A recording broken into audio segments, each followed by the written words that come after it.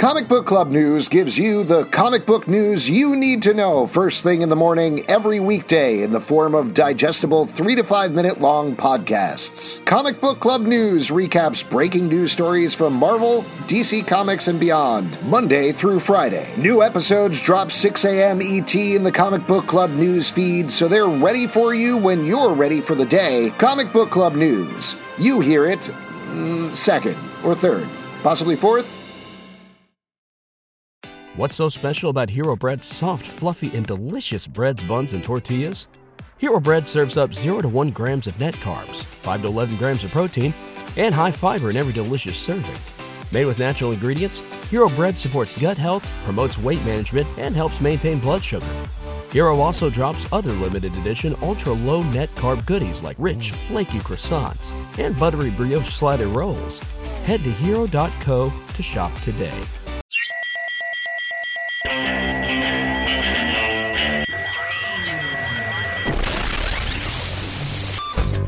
What's up, y'all? Welcome to The Stack. I'm Alex. I'm Justin. I'm Pete. And on The Stack, we bring you so many comic book reviews that are in-depth, well thought out, and well planned ahead.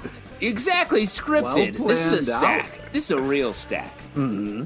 It's a stack of reviews, and we're going to kick it off with Sinister War, #1 from Marvel Comics, written by Nick Spencer, art by Mark Bagley. In this book, as you can probably figure out by the title, we're kicking off yet another Spider-Man event. In this case, there's not one Sinister Six, but eventually 6, I believe, Sinister Sixes of different variations who are going to be fighting and attacking Spider-Man. Meanwhile, in the background, something that has been teased for a very long time over the course of Nick Spencer's run, we are getting Mephisto and Doctor Strange about to gamble in Vegas for a big secret about Spider-Man and something that is missing from his life. So I'll tell you what, I'm just going to throw this off because I kind of know what Pete is going to say already. First of all, love some Mark Bagley art. He's just a commensurate Spider-Man artist. That's great. 100%. I was going to say that exactly. Like, Mark Bagley was drawing Spider-Man when I first started reading Spider-Man, so there's something about his art that's like coming home. Feels very Spider-Man. That's great. I also think the idea of having 6 Sinister Sixes is very fun in a very silly comic book way. Just make it a battle royale. 6, the whole point of Sinister Six is it's already too much for Spider-Man. So sure, bring in 36 of them. Why not? That's a lot. That's just utter insanity, and I think that'll bid to a really fun place. The big thing, though, as much as I kind of am enjoying this teasing that we're going to somehow reverse or reveal one more day, just get to it. Like, just get to it already. The teasing is too much. Do it! Nick Spencer, I think we can say, too much teasing across the board. He's a teaser. He's doing too much teasing. And I think that is messing with the story a little bit, especially the juxtaposition with Mark Bagley's art, which comes from a time when it was like, hey, we're doing this arc, and then we're not going to talk about any of that stuff, and we're doing another arc. And now in this, it's like, no, we are doing a very long-term goal thing. Even Kindred here, I'm like, is Kindred? What's the deal? Like, I'm still being teased about Kindred and like what the overarching plan is. Oh, so, still being teased about Kindred? Come on, man. I've been waiting for this for avs. No, right? But I think Justin is right here. The thing with, yes, he's probably Harry Osborn, but maybe he's not Harry Osborn. It's just kind of hasn't been going on for years, guys. All right, this bullshit has been going on for Spider-Man for years, and they're going to reverse the curse, and we can get back to liking Spider-Man again. All right. Here's the thing, Pete, and this is my theory / gut feeling when I was reading this book: is they're going to reveal one more day. And it's going to break up Mary Jane and Peter. 100%. Don't you dare. I mean, this issue was about creating tension between them. Okay, like, all right. Mary Jane knows about Mysterio and Peter doesn't. No. Okay, you can't. You had years to play with this, Peter and other people. It's Peter Parker and MJ, and that's it. And that's what's proven over this time. No writers did any great stories with him. It's always been Peter and MJ. So let's reverse the curse, get back to our lives, and can like just move on from this bullshit. Can you imagine a scenario where Peter Parker finds out that his memory was wiped from trading his marriage for Aunt May's life. And he finds out about this and says, oh, that's interesting. I'll go in a different direction now. Yeah. That's not going to happen. Smart He choice. is going to be challenged to make a choice again, and he's going to go for the same choice, and it's going to drive a wedge between him and Mary Jane. I'm worried 100%. that the wedge is going to be like, what do you mean you made a deal with Mephisto, MJ? And like, why were you whispering to him? Could be that too. Could be that too. Here's the thing. If Peter and MJ break up, we have to break up with our partners. If they get remarried, we have to marry our partners. How about that? I like how that's not a big deal for you guys, but the breaking up part would be you, Justin, saying to your wife, you guys have to get a divorce because of a comic book? Oh, my God. I mean, think my wife and if I are going to there's get a divorced reason- over this podcast at some point anyway, so it's fine. Eventually, this podcast is going to kill your marriage. Overall, we were talking about this a little bit on the Patreon Slack. I do think the rollout of Spider-Man comic books is a little frustrating with all these one-shots and specials and things that are going on in other places. But if this is the crossover that actually is finally getting to whatever we are getting to, great. Because I just want to, this sounds terrible, but I just want to end this and then move on to whatever's next. You know, just exactly. like pull off the Band-Aid at this point, and let's move forward. But still, I had a fun time reading this one for the most part. Next up, Wonder Woman number 775 from DC Comics, written by Becky Cloonan and Michael W. Conrad and Jordi Belair. Art by Andy McDonald and Paulina Gaudichaud. In this issue, we are wrapping up the, I believe, 3-issue Olympus storyline where Wonder Woman is now in the afterlife in Olympus and dealing with that. And then, mild spoiler, that you probably knew this was coming, she moves on to yet another afterlife after this with another new look. This is great. This arc was great. It was on par with the first one, and I'm excited to see what they do next. Yeah, I agree. I love this journey. Oh, I'm sorry, Justin. I didn't mean to cut you No, off. I'm sorry. I feel like I just walked into the graveyard of gods, and you were there, giving not an epilogue, a eulogy. Okay. Epitaph, was that what you were thinking of? I I was wanted to thinking eulogy, but truth. I just want to say I'm having a lot of fun with Wonder Woman right now. The art's fantastic. Love the character designs. The Keeper of the Grounds was such an awesome look and really cool and fun kind of like reveal of his weakness. And I just love the adventure. Unbelievable last page. And the backup was also a lot of fun. It kind of had like a fun She-Ra vibe to it. So, yeah, it's a great package, as Justin likes to say. I do. Next Fun up- riddles.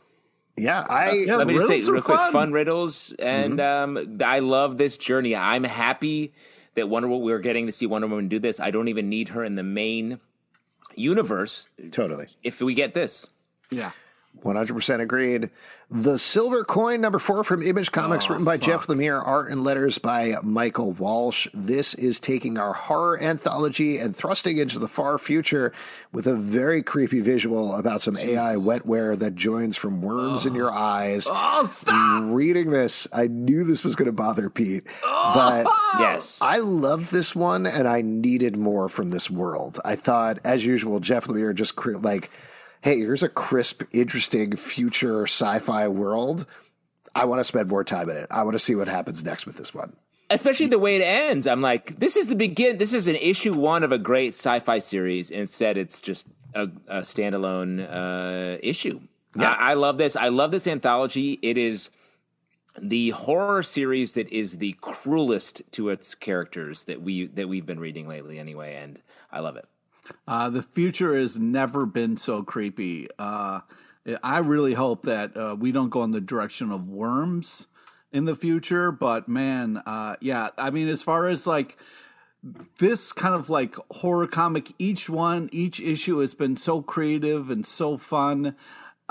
I've just been really impressed with how different, but how similar it is. And man, this has been really impressive as far as a creative project putting out. I've been really impressed with what they do each time we read this. Good stuff. Next up, Ninjak, #1 from Valiant Comics by Jeff Parker and Javier Pulido. There's another story of Ninjak on the run, being chased by enemies from all over, but it has the added bonus of being written by Jeff Parker, who is great, and drawn by Javier Pulido, who is amazing. Stunning. Yeah. And that makes it worth a pickup just based on the art alone. Yeah, if this is something that, if Ninjak is not something you've ever gotten into or thought about, like, Great jump. don't worry. This series fully stands alone. It's just a great spy thriller with a lot of murder and death, drawn by Javier Murder, Pulido, Death, Kill. which is just beautiful art. It feels like it's a great marriage of a mainstream superhero adjacent comic book and an indie book. Yeah, I agree. I mean, the art is unbelievable. It's really got a fun headlopper feel to it, and I mean that in all the best ways. But I just think that, like, if you're like, oh, I don't know if Ninjak is my thing, I would pick up this issue because it kind of has the character in there, but it's mainly just about the story. But if you're an art lover, you got to pick this book up because the paneling and stuff is just really, really well done. Be an art lover. Be an art lover. Not an art hater. Come on. Aliens Aftermath #1 from Marvel. What? Just doing me the whole time? I mean, come on. This is fucking crazy. Eliza Dushku.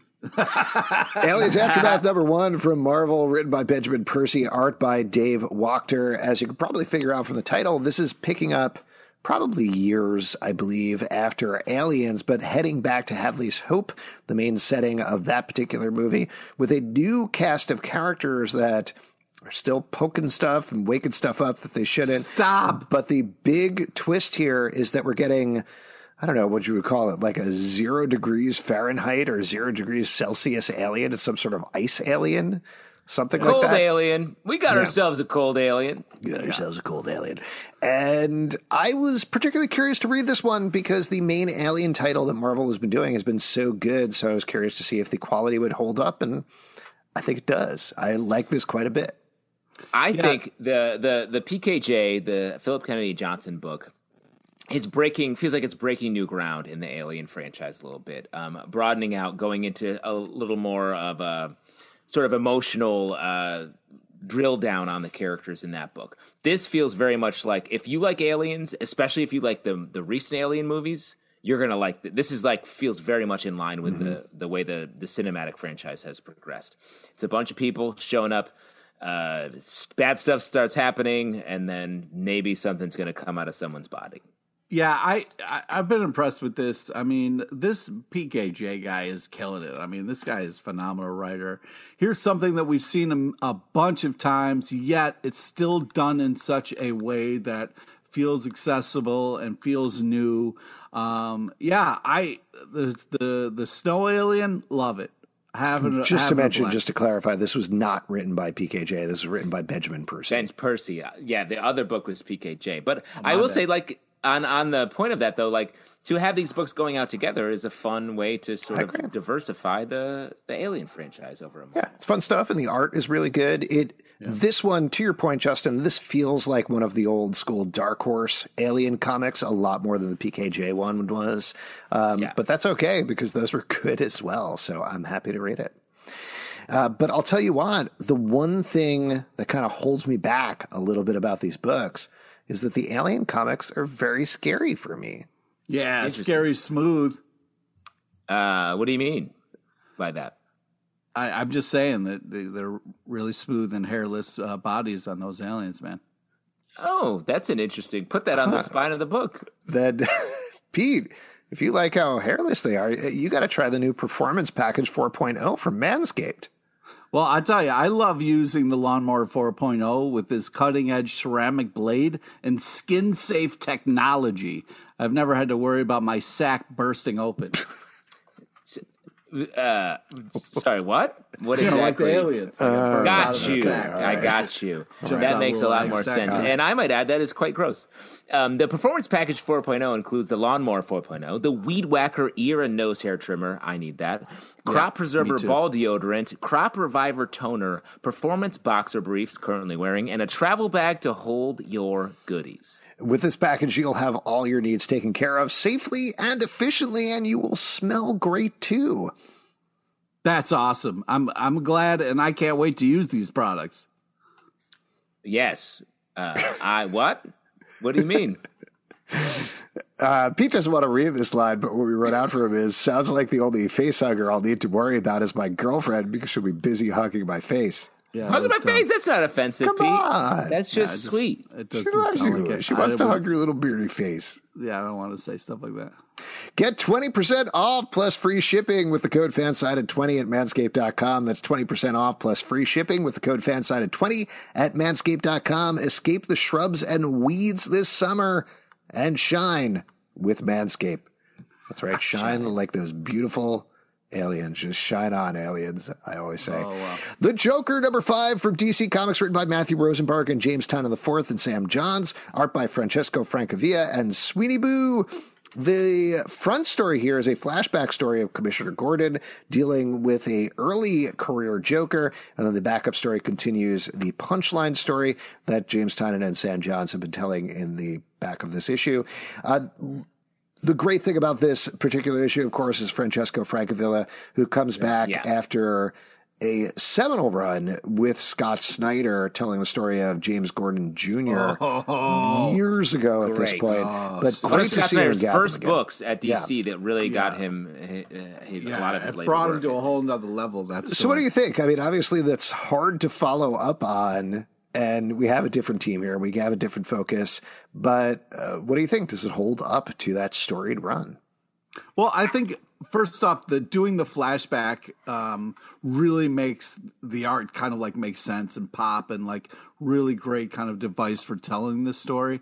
And the Bergie is killing it. So yeah, I thought it was kind of a creepy telling of a kind of like a Joker story that fits. You know, it's I thought it really made a lot of sense and was creepy in all the right ways, and kind of reminded me a little bit of the kind of Snyder tale. So I was impressed with it.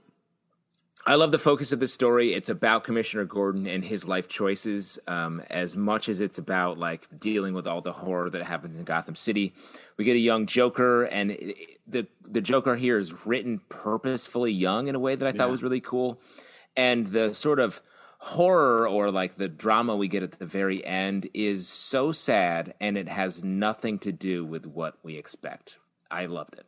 Yeah, this is a great standalone issue, even if you haven't been reading the title, though you definitely should be. And I hope we see Matthew Rosenberg do more on this title going forward. I love bringing him in, and he brings a really good tone to James Tynion's work, the two of them together. So good stuff. From one clown to another, moving over to Ha Ha, #6 from Image Comics, written by W. Maxwell Prince, art by Mateen Marazzo and Chris O'Halloran. This, of course, is the team from over on Ice Cream Man, one of our absolute favorite books, going over to W. Maxwell Prince's other series, an anthology about clowns.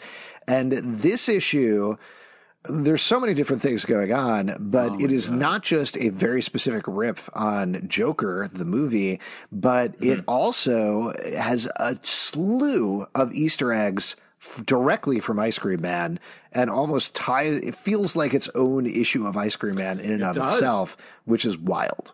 Well, I don't know if you saw online, there was a post going around of two covers of the most recent issue of Ice Cream Man and this issue, which was the Ice Cream Man comic is the Ice Cream Man throwing a pie, and this issue was a clown getting hit in the face with a pie. So these two issues do link up in that way. That's awesome. But I thought this was great, and it does really bring the themes from Ice Cream Man through here without breaking into a full horror, supernatural world. And the message at the end of the book I thought was a book that deals with like depression, darkness, trying to make the best of your life, putting on a happy face when everything feels awful, and the dark path that can lead you on. And the way this book ended, I thought was really great, and I was honestly surprised by it. Well, to that end, and then I'll turn it over to you, Pete. I think right now, to me, the difference between Ice Cream Man and Ha Ha is Ice Cream Man is almost nihilism across the board with very few exceptions in the issues. But haha is things are bad across the board, but maybe they could be good someday? Question mark? Probably not, but maybe. But I think putting the power of making the best of life in your hands, you, the reader's hands, which I think is a great message. Yeah, that's first off a tip of the hat for this book. I mean, this is like handling some big time heavy shit in a way that is very creative and very awesome for the reader, because it's not lecturing you. It's not, you know what I mean? Like, there is some real interpretation that the reader can make here with what's happening and what's going on in such a cool, powerful way. This is a very well done comic, and it's very creepy, but it's also very powerful. And I was just really impressed with it.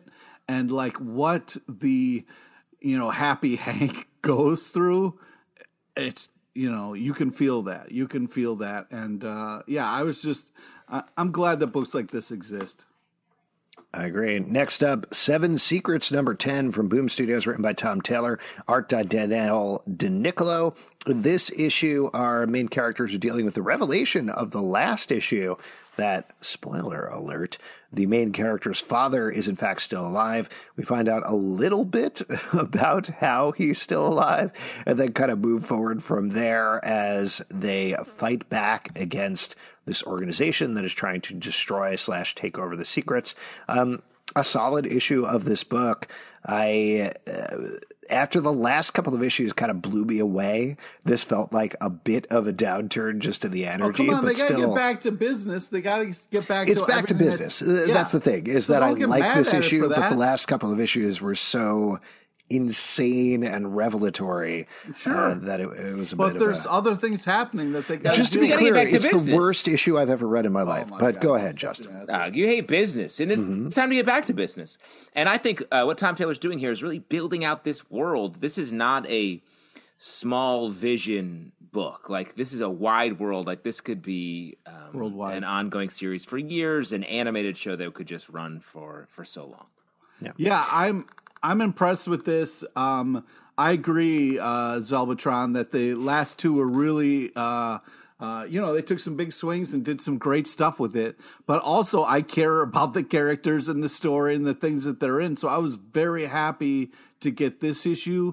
I was also really impressed with how the main character handled herself and was like, all right, we've got shit to do. Like, I have no time to kind of like emotionally deal. I thought this was very well done, and the kind of reveal at the end of the issue is great. The art's fantastic. There's a lot of things happening in this book, and I'm impressed with how well we're kind of dealing with it and then moving forward. I get what you guys are saying, and as the resident sports expert on the podcast, I would say sometimes the Grand Slams, and sometimes you got to fill the bases to get ready for those Grand Slams. You know what I'm talking about? Okay, you're reading that off a website, or there's someone telling you that. I Googled it.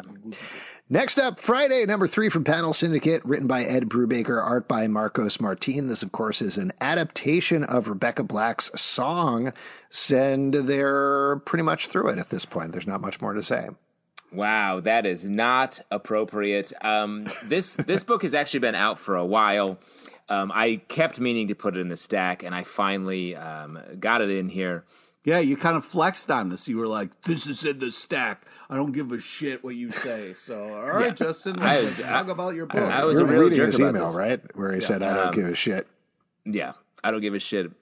This book is great, and I feel like we're in a little bit of an Ed Brubaker desert right now. So this is a great time to pick up this book, which you can get on a Panel Syndicate. Pay what you want for the first 3 issues.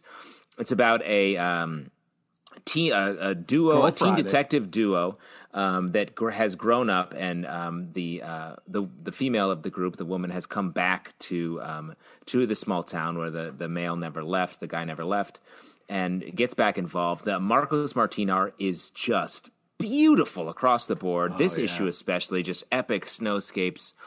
A lot of things happen in this issue, which I don't want to spoil if you haven't read it, but this is one of the best books on the stands right now, and it's not even on the stands. It's definitely not. But yeah, this is a book that I'm glad Justin made us read. I think Brubaker is a fantastic kind of whodunit thriller kind of writer, and you're definitely on the edge of your seat for a lot of this. It's very exciting. The art's unbelievable. It's what you want out of a Brubaker kind of project. So yeah, definitely worth checking out if you're into the brew world. I agree. I wish Justin hadn't used that extremely rude tone in his email when he was inviting us to read this. Just ask next time, Justin, that's all I'm saying. But yes. Like you guys are saying, well-written book, well-drawn book, well worth checking out, and well worth the $100 I paid per issue. Scream #1 from Marvel, written by Clay McLeod Chapman, art by Christopher Mooneyham. This is continuing the Extreme Carnage storyline as Carnage is coming for the other symbiotes in the Marvel universe. This is good. Nice. No, I don't know. This definitely way to bunt, baseball head. Yeah. Well, let me Google that really quick. After all of the big symbiote stuff that we've been dealing with from King in Black, and then even from the first issue here, which was over the top and felt huge and horrific, this feels like a very back to basics symbiote book to me. And I liked it. It's good. The character was good. Obviously, there's some stakes for people who care about Scream, but I'm not as 100% into symbiotes in general enough to totally sell me on this book, personally. Oh, interesting. Right. You don't like symbiotes. Well, take off your little suit that you're wearing there. You're fully... My shirt? No, your organic alien suit. Shirt? My organic shirt?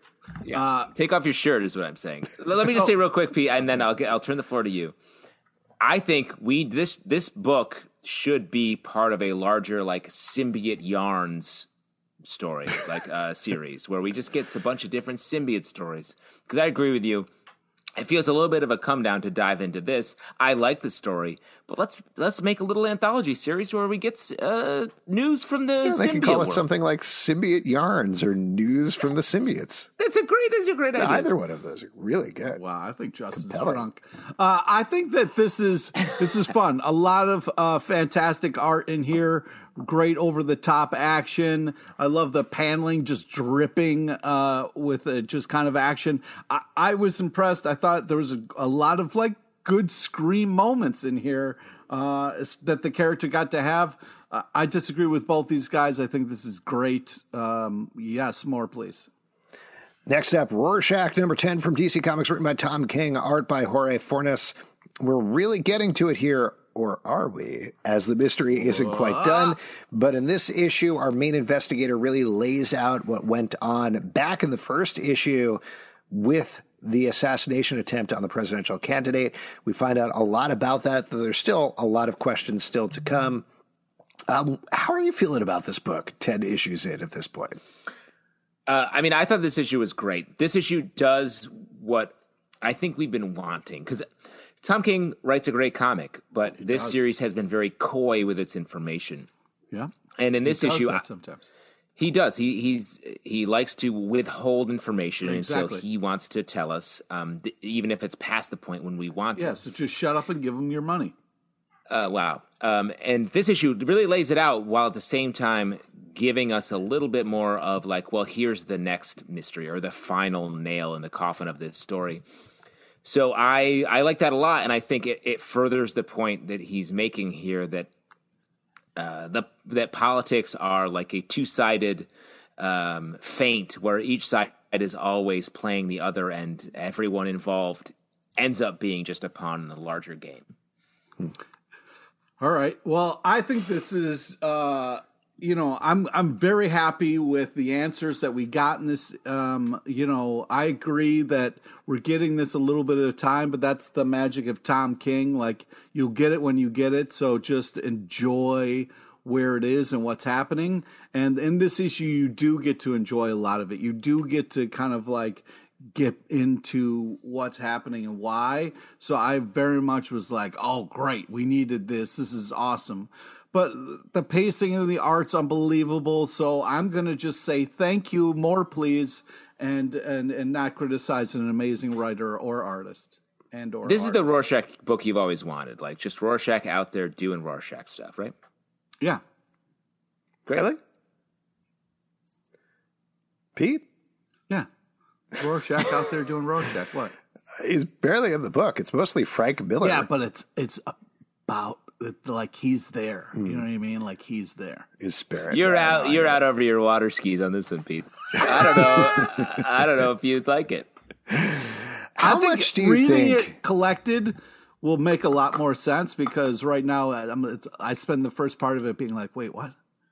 And then, how much do you think this is paralleling the structure of Watchmen? Because, I mean, this is how you write 12-issue miniseries, I guess, but the 10th issue of Watchmen is the one, if I remember correctly, where Night Owl and Rorschach figure out that it's Veidt and then head off to confront him. The next issue is the one where Veidt lays everything out, and then obviously 12th issue is where everything wraps up. I don't know. I'm just curious if this is the same sort of thing where it's our investigator being like, yep, this is who did it. And then next issue we find out how and why, and it's not exactly what we think. I think that's 100% right. Yeah. Yeah. I don't know, but I'm excited to find out. Next up, let's talk about one of my favorite books of the week, Six Sidekicks, #2 from Image Comics, written by Kyle Starks, art by Chris Schweizer. In this book, as the title says, you got 6 sidekicks of a Chuck Norris-type character who died. They're trying to investigate the mystery of his death. They're not particularly good at it. But in this issue, they go on a bunch of car chases with one of his old Knight Rider-style cars. Kyle Starks is just a very funny writer, and Chris Schweitzer marries perfectly with his words, with the art. I just have such a blast reading this book. It's so much fun to read. What did you guys think? I agree. Like big Spy Hunter vibes from the car chase portions of this book, the old NES game. You guys know what I'm talking about? Oh, yeah. Of course. I love the point where there's a dashboard of buttons that are like smoke bombs, and they press them. It's like, oh, of course they don't work. Like there's a lot of just great fun jokes like that throughout this book, and it's a fun ride. The art style really matches the vibe, very 70s cinema, and I appreciate it.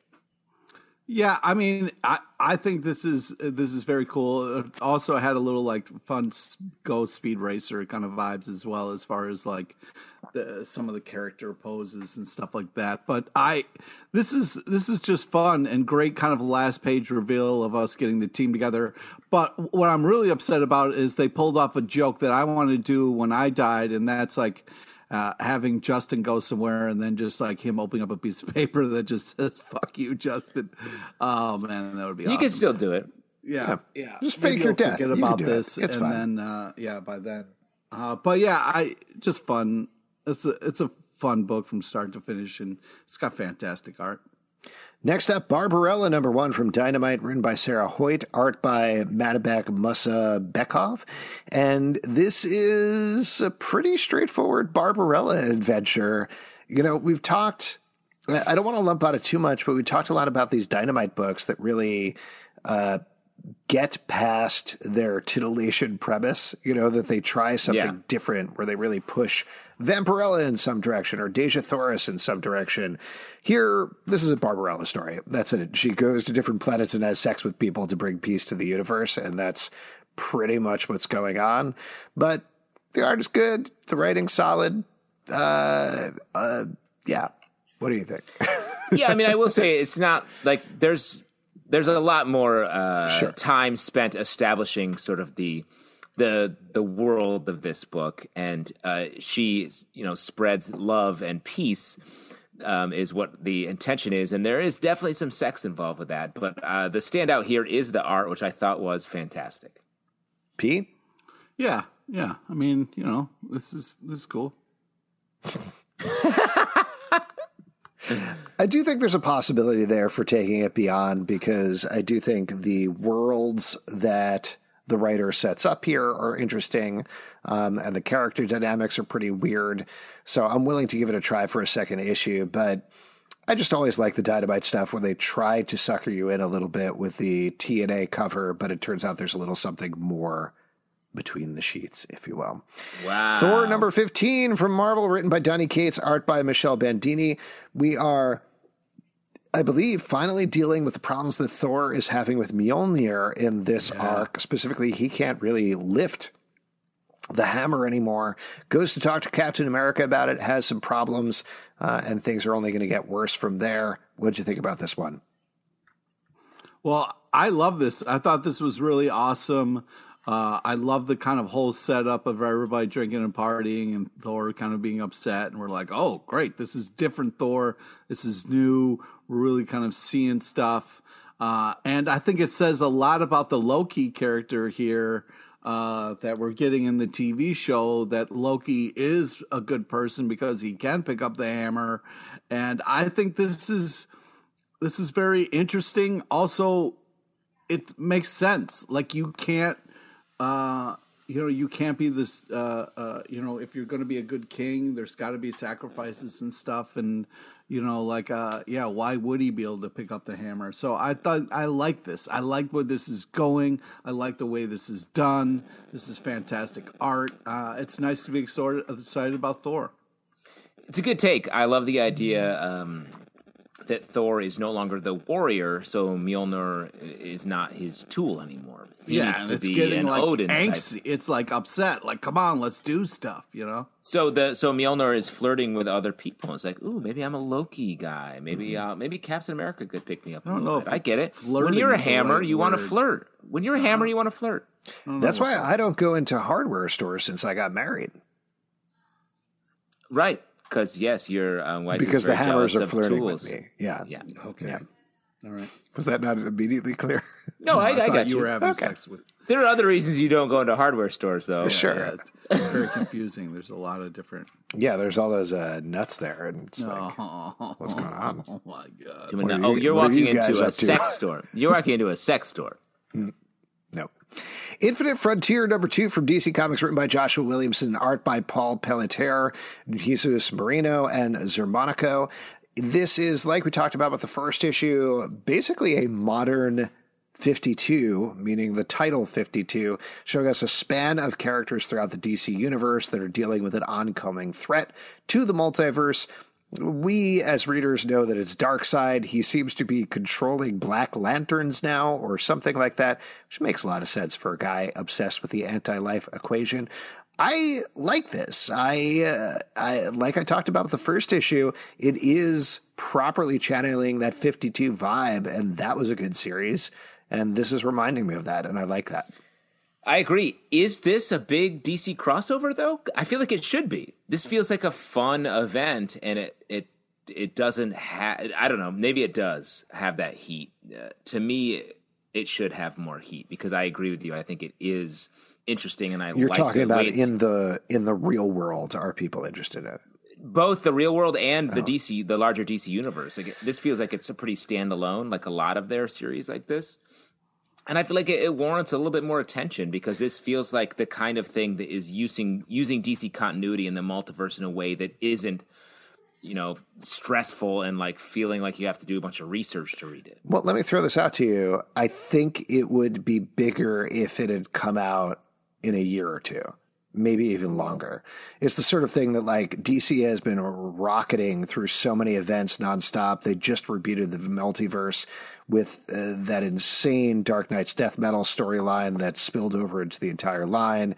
They had Infinite Frontier? No, Infinite Frontier. Wait, what was the Future State? Future State. Future Thank State. you. Wow. Sorry, I'm getting very We confused. just now. watched your No, brain there's a lot of similar words at play here. Future State for 2 months. So it does feel like event fatigue, and it feels like the sort of thing that if we had been settled on something for a little while and things were bubbling in the background leading to this Infinite Frontier, there might be more heat on it, I would say. But as it is, I like the storyline. I'm excited to see where it goes. I'm having a lot of fun with it so far. Pete, what about you? I really thought this was epic. I love the big action, crazy ending. I mean, that was fucking gross, man. To watch Captain Atom open up his chest like that was fucking gross. But I think as far as events go, this was a good issue to kind of be like, holy shit, what is going on, I'm into this. So I think this is getting better as it goes for me. Next up, Man Eaters, The Curse, #1 from Image Comics, written by Chelsea Kane, art by Leah Mitternick. This is great. This is such a great book. Justin, you love this. You want to talk about this one? I thought it was great. Like, this is about a young girl that heads off to craft camp, which is actually much creepier. She doesn't like head off. Her parents make her go there because they have like other plans without her. So they like send her to this very shady camp. But she likes it, and she's a great camper, as we learn. Maybe, but also like the buttons that they like label their campers with, awful, just unbelievable. I can't believe they're kind of categorizing people. I like this a lot. The tone of this, which is like pretty like strong horror by the end of it, while at the same time being very funny, being sort of like almost Mark Russell-esque, commenting on popular culture in a lot of ways. There's some great funny stuff in the beginning about just like Oregon culture. I thought this was just tonally very fun, very unique. I agree. This is a great one to pick up. Even if you haven't picked up the previous miniseries, you can get right into this. Black Hammer Visions, #6 from Dark Horse Comics, written by Cullen Bunn, art by Malachi Ward and Matthew Sheehan. This is focusing on the character Cthulhu, who is sort of a sad sack H.P. Lovecraft character, supposed to open the door for the elder gods, but instead he just wants to get drunk and sit on his ass and watch TV. Hell yeah. It really resonates. Really resonates. Very fun. A lot of these have been deeper and darker and wilder, but this was a fun issue of this book that I enjoyed reading. I agree completely. Like the way this sort of struck the tone, just the name Cthulhu, L-O-U at the end, just was such a fun, like clearly like language. The premise jumped right out of the language there, and I thought this was great. Yeah, it's a fun idea, well executed. I mean, Colin Bunn is smart like that. He's got like he comes up with great premises and then delivers. Last but not least, Mouse Guard, the Owl Hen Caregiver, and Other Tales, #1 from Boom Studios by David Peterson. As you can probably figure out from the title, this is a bunch of different short stories set in the Mouse Guard universe. Pete, you are a Mousy fan on the podcast. What'd you think about this Mouse guy. So a couple, I don't think it was not the, I don't know when the last New York Comic Con I was at. I think it was maybe 2020 or was it 19? I'm not sure. No, it wasn't 2020. Not 2020. It wasn't 2020. Sure. Yeah. You were there. Nobody else was. I saw David Peterson, and he was talking, telling me some sad stories about some stuff he's going through, and I was very moved. And then, like, he was saying he was putting it in a book and kind of framing it through the Mouse Guard kind of world. And I thought, oh my God, what an interesting idea. I can't wait to see what that's like when it comes out. Here it is. So excited. I love when people use personal stuff to tell stories. I think it's such a great way to kind of do that. We get to experience it through these Mouse Guard characters, and it makes it a little bit more unique and special. Yeah, just the back matter where he kind of reveals this stuff was great. I love the stories, very touching. And why not? Like, why can't a mouse get deep about life and kind of wonder about purpose? You know what I mean? Why not? These books are fun. I had a mouse problem in my apartment a couple months ago, so I felt really guilty about that, about what I did after reading this book. Oh, man, I'm sorry. You the things I did to these mice. Oh, man. Oh, God. Not even just traps, just personal, like truly, like really got into perversions. Yeah. You would call it. But the art is unbelievable. The paneling is great. Everything is so detailed and creative. You're getting a great package when you buy something like this. This is all unbelievable artwork, and I think we can officially say that you say you're getting a great package way more than I ever did. So stop referencing me and start referencing yourself. Okay. Pete, are you also a line producer? I wish, man. I would have people that sweet line producer. I wish. Dude, I would have everybody line up at the start of every day, get things going. You know what I mean? That's what the job is. It's producing a line of humans. Yeah. But yeah, I love that that's what you think that is. This is beautiful stuff and very touching stories. Some poetry. Did you hire the line producer for our production yet? You know, the person who lines everybody up in the morning. A hard job. Not an easy job. It's hard. like You got to do sergeant quiet for TV. fingers. You have to flash the lights if people aren't listening. We're talking about a pre-K teacher. Yeah. Now, Pete, do you usually, when you work as a line producer, do you get them in height order or age order, or is there an alphabetical order? What do you go for? Really depends on the project. You know, I let the project speak to me. But seriously, guys, come on. This Mouse Guard book is great. Yes, we like Mouse Guard. We don't need to go. You don't need to keep talking about it. You know, you guys didn't give it enough credit, I feel like. This is a really touching book. Really feel like you're trying to get us in line, Pete. We have a writer and artist opening up his heart to us and sharing, and you guys are like, oh, it's good, it's okay. Like, this is No, special. we just wanted to make some jokes about line producing. This book is great. It's beautiful. All of the Mouse Guard stuff is beautiful and wonderful to read. It feels like a warm blanket of a book. If you'd like to support our podcast, patreon.com/Comic Book Club. Also, we do a live show every Tuesday night at 7 p.m. to Crowdcast and YouTube. Come hang out. We would love to chat with you about line producing or mice killing or whatever you want to talk about. It's all good. iTunes, Android, Spotify, Stitcher, or the app of your choice to subscribe and listen to the show. At Comic Book Live on Twitter, Comic Book Club Live on Instagram, comicbookclublive.com for this podcast and many more. Until next time, we'll see you at the virtual comic book shop. Good night. Stay in line.